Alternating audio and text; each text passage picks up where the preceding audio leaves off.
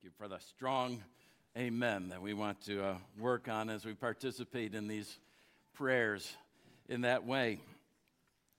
God's law, I said, takes different forms in the law, in the Bible, and so having been well prepared by an epistle of Paul to the Philippians, we now turn to a gospel, to Matthew's gospel, in fact, back to the 21st chapter of Matthew. We turn this morning to pick up at verse 33 where we left off.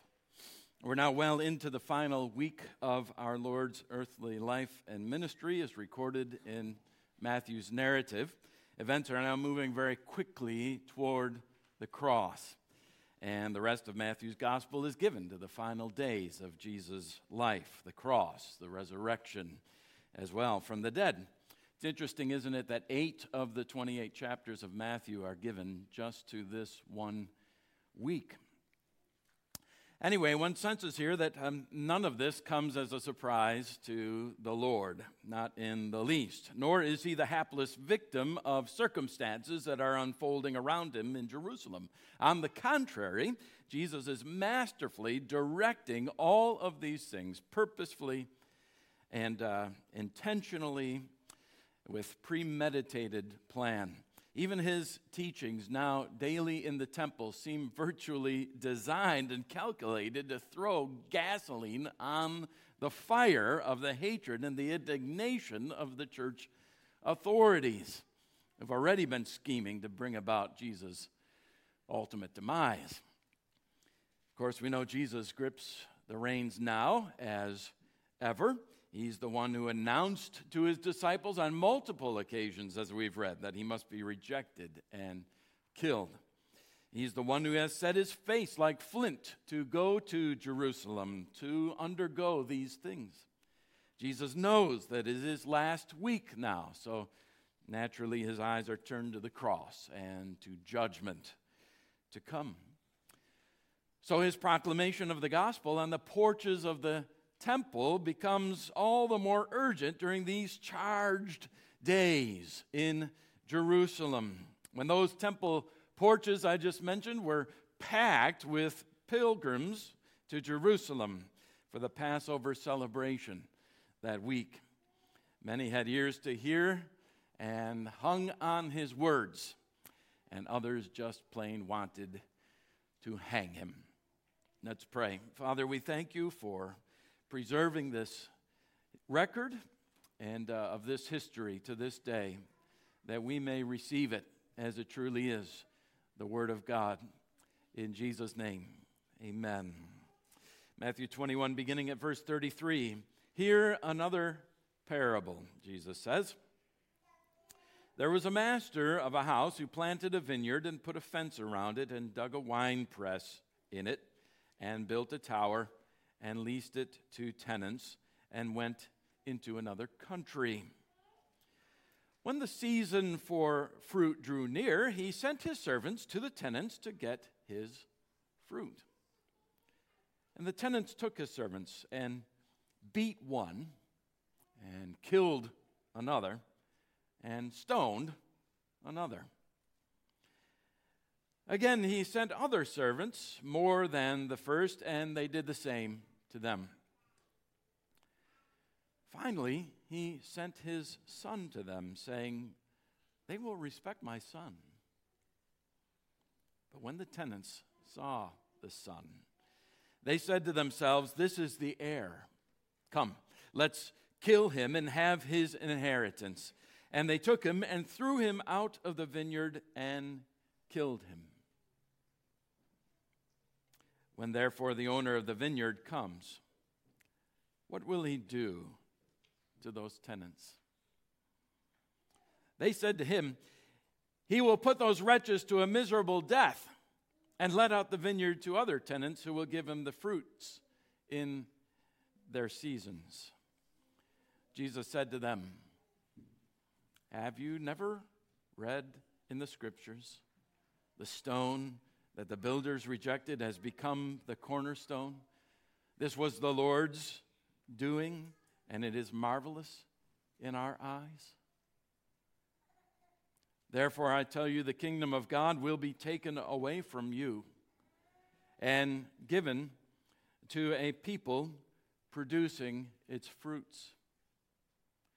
And the one who falls on this stone will be broken to pieces, and when it falls on anyone, it will crush him. When the chief priests and the Pharisees heard his parables, they perceived that he was speaking about them. And although they were seeking to arrest him, they feared the crowds because they held him to be a prophet. Jesus of Nazareth is the greatest storyteller who ever lived, isn't he? He's been called the Prince of Parables. He has delighted us, he's instructed us, sometimes chided us, often encouraged us through his earthly stories with a heavenly meaning, and those that have featured rocks and trees and sinners and saints, farmers and businessmen, fathers and sons. He's had some dark things to say in some of them, but this one certainly must be numbered among the darkest of them and most terrifying. And while we've had to be careful about not turning his parables into simple allegories, assigning direct correlations between subjects and of the parables and real life parties, we have to be very careful, for example, to make sure we don't equate the unjust judge in that parable with God as if God were ever unjust. This particular parable lends itself, doesn't it? Virtually lends itself to an allegorical interpretation. To begin with, this whole vineyard theme is plainly enough and certainly would have been even more clearly understood in that day to be a biblical reference to the people of Israel in her privileged place as the people of God. The imagery was widely familiar from passages like Psalm 80. We'll sing that a little later this morning, in which Asaph praised God for releasing Israel from her captivity, taking her like a vine out of Egypt and planting her in the promised land. When Israel was under attack, he called on God, the Lord Sabaoth, the Lord of hosts, that is, to have regard for his vine that his right hand had planted. The prophet Jeremiah likewise said God had planted Israel like a choice vine. Ezekiel lamented that vine had become useless, while Joel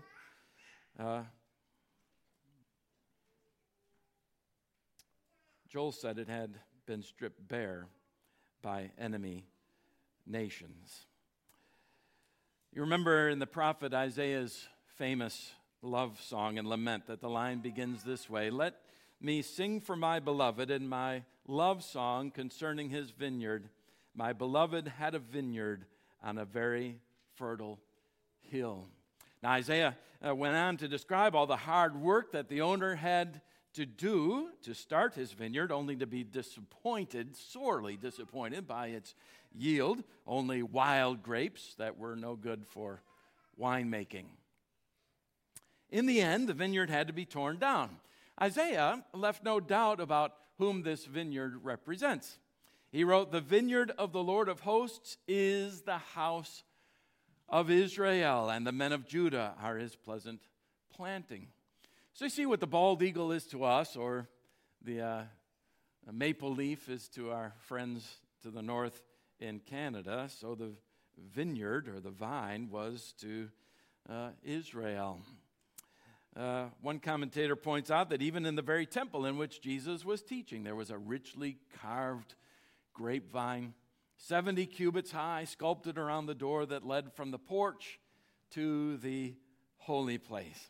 The vine had immense sacred meaning in the eyes of the Jews. It was their national symbol, as I mentioned, and it embodied everything that was Jewish to them. It isn't very difficult to fill in the rest of the picture here, is it? The tenants who held the lease on the owner's vineyard, who were responsible to care for the people of Israel, were, of course, her ministers and her elders, the very ones who were challenging Jesus' authority and were trying to destroy him. They were supposed to have cultivated the vineyard of Israel, giving them good spiritual care so that they would bear good fruit for God and produce the sweet wine of obedience. Instead, they abused their authority, as demonstrated in part by the way they had abused the messengers who had come even to them over the years on behalf of the owner of the vineyard, who is obviously God. Now, you remember from your Bibles how God's messengers, the prophets, were treated, right? Such men as Isaiah and Jeremiah and Elijah and Zechariah. God's words through his prophet Jeremiah went this way: I have persistently sent all my servants the prophets to them day after day, yet they did not listen to me. Elijah, you remember, was hated by Queen Jezebel, had to run for his life. Jeremiah was ridiculed, rejected, locked in stocks, thrown into a pit, left for dead. Zechariah was murdered in the precincts of the temple. And the greatest prophet short of Jesus himself, John the Baptist, was beheaded. When we come later to his story in the book of Acts, we will hear Stephen asking, which of the prophets did your fathers not persecute? And for Stephen's troubles, they will kill him too.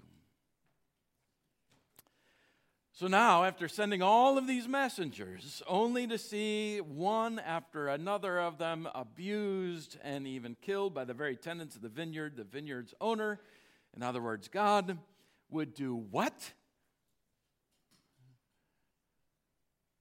This is flabbergasting, isn't it? We're flabbergasted to hear it. He will send whom?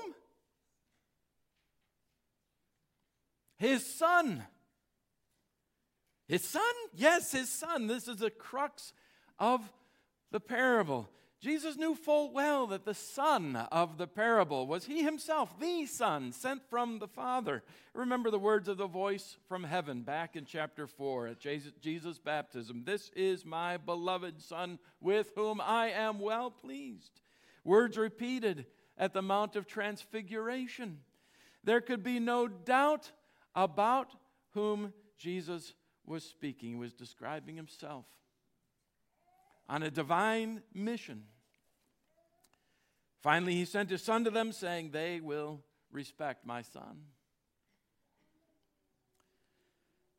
Of course, there's a certain inevitability to the story, isn't there?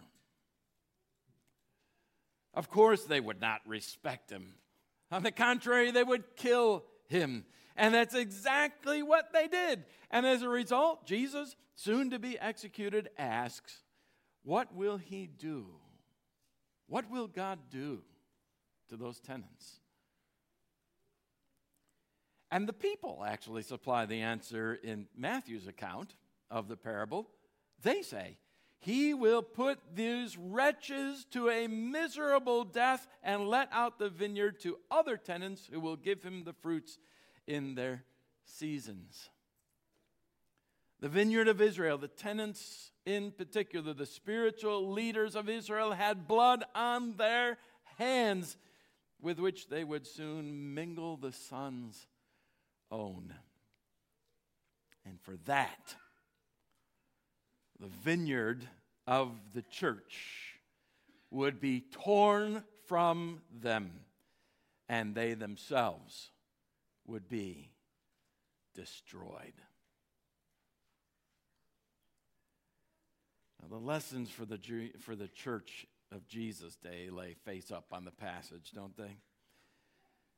Wide open to the people of the day, that even that day that Jesus responded to the trap that they tried to set for him in the form of a question about his authority with a question of his own, and then these parables. it is, I suppose, hypothetically possible that they could have heeded the message that day, right? They could have heeded the message even that day, even at that late date, and repented of their murderous designs on the spot. In fact, one of you reminded me, and I was so glad for it after the service last week, that though Jesus' words here toward the end are very strong ones, yet they are still gracious.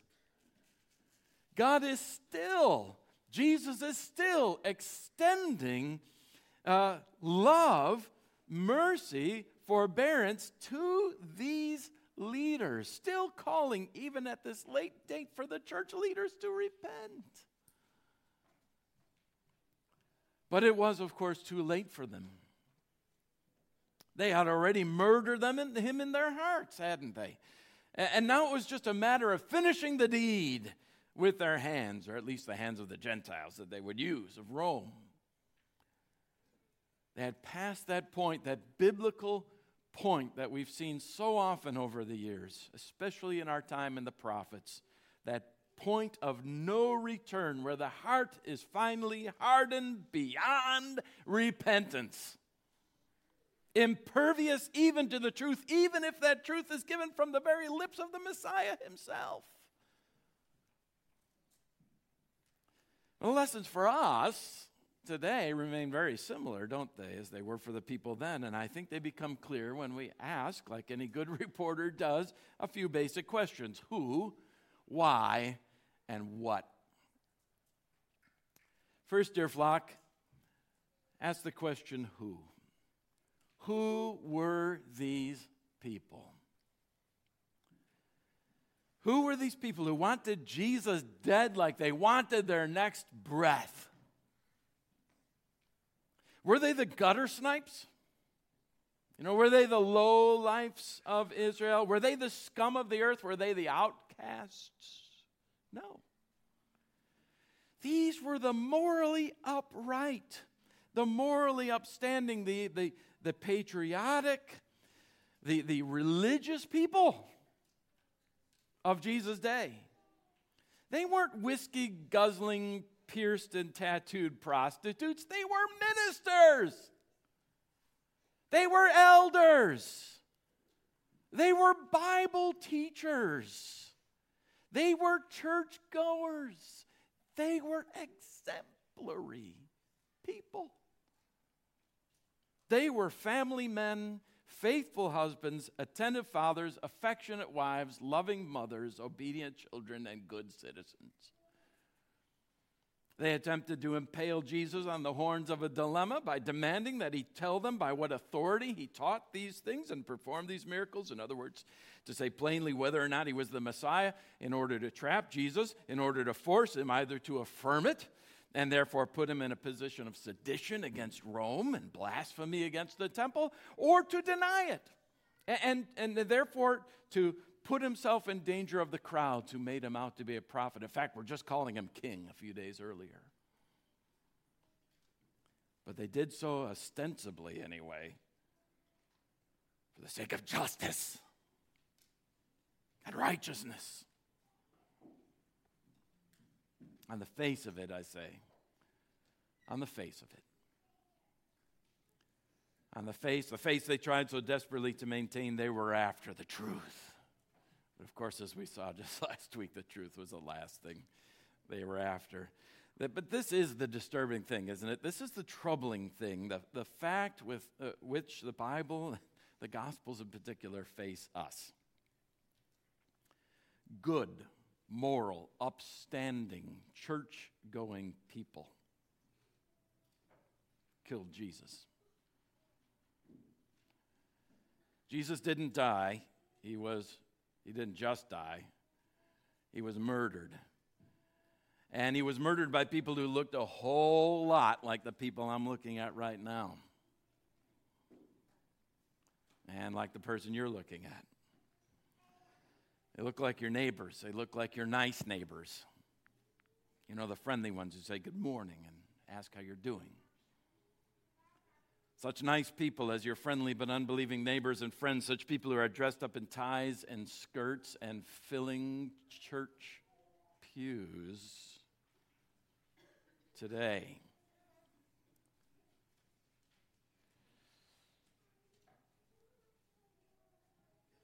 People who are outward only in the faith, but have no Holy Spirit dwelling in them, whom the Bible describes as hostile to God. For everyone who is not born again,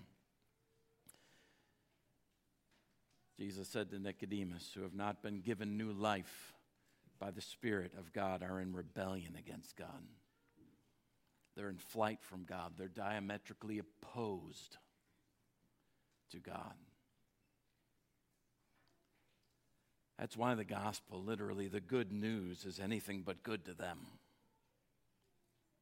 The gospel Jesus was preaching at the temple, the good news that God so loved the world that he gave his only begotten Son, that whosoever believes in him should not perish but have everlasting life, met with such bitter and acrid and murderous responses from the people then, and is still rejected by millions of people still today, not because it is not wonderful. It most certainly is wonderful beyond words, not because it's a faulty message, but because the people are fundamentally rebellious against God, however he comes to them, even if it is with the gentlest and most generous and gracious of offers, eternal life through faith in the Son. That leads us to the second question. Why? Why are these people so hostile to God, and particularly hostile to his saving message, the good news, the gospel? Why would they rather kill Jesus? And you know that even nice people you work with and shop with and do business with would have done the same thing. That you yourself, apart from the grace of God, would have been in the front row, crying out on that Friday, crucify him, crucify him. I say, why would we naturally prefer to kill the messenger than to receive the message of the gospel? Well, fundamentally, it is this: pride. Pride, the very question they asked Jesus and is asked by multitudes of human hearts today when they hear the message of Jesus. They ask, by what authority? Why should I listen to you? Who are you? Who are you to tell me that I'm sinful? In fact, that I'm desperately wicked to the core and helpless to raise a finger on my own to do anything about it. You see, there's the rub. That's exactly the problem right there.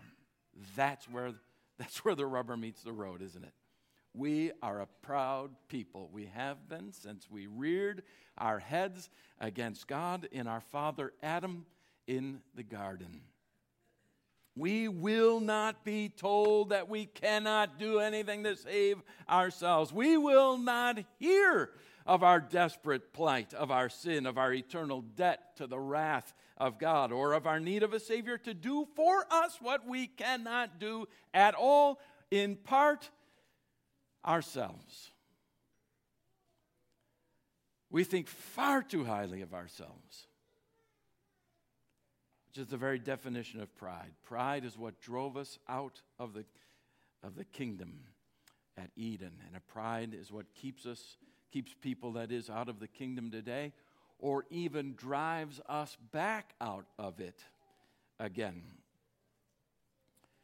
Years ago, I knew of a church musician. She was a kind of a plain lady, as far as looks go, married with children, but one day she decided that she would lose some weight, which she did. She started to regain her figure, and with it the attentions of another man. A man she found more handsome and more interesting than her own husband, more worthy, she thought, of her. Pride sent her into his arms and out of the kingdom, out of the church, where she remains, to my knowledge, to this day. Pride destroys us, doesn't it? Because it blinds us. It blinds us to our need of Jesus. Some say that it was their greed for power, for guarding their turf, that caused the church leaders in Jerusalem to seek Jesus' destruction. Well, what is that but pride manifested, right? Pride taking flesh and blood. More than anything else, they hated Jesus for telling them that all of their righteousness, on which they so prided themselves, was worthless, that they could not make their own way into heaven, that they needed Him, that He alone is the way, the truth, and the life, and that apart from Him they could not even see the kingdom. They could not come to the Father.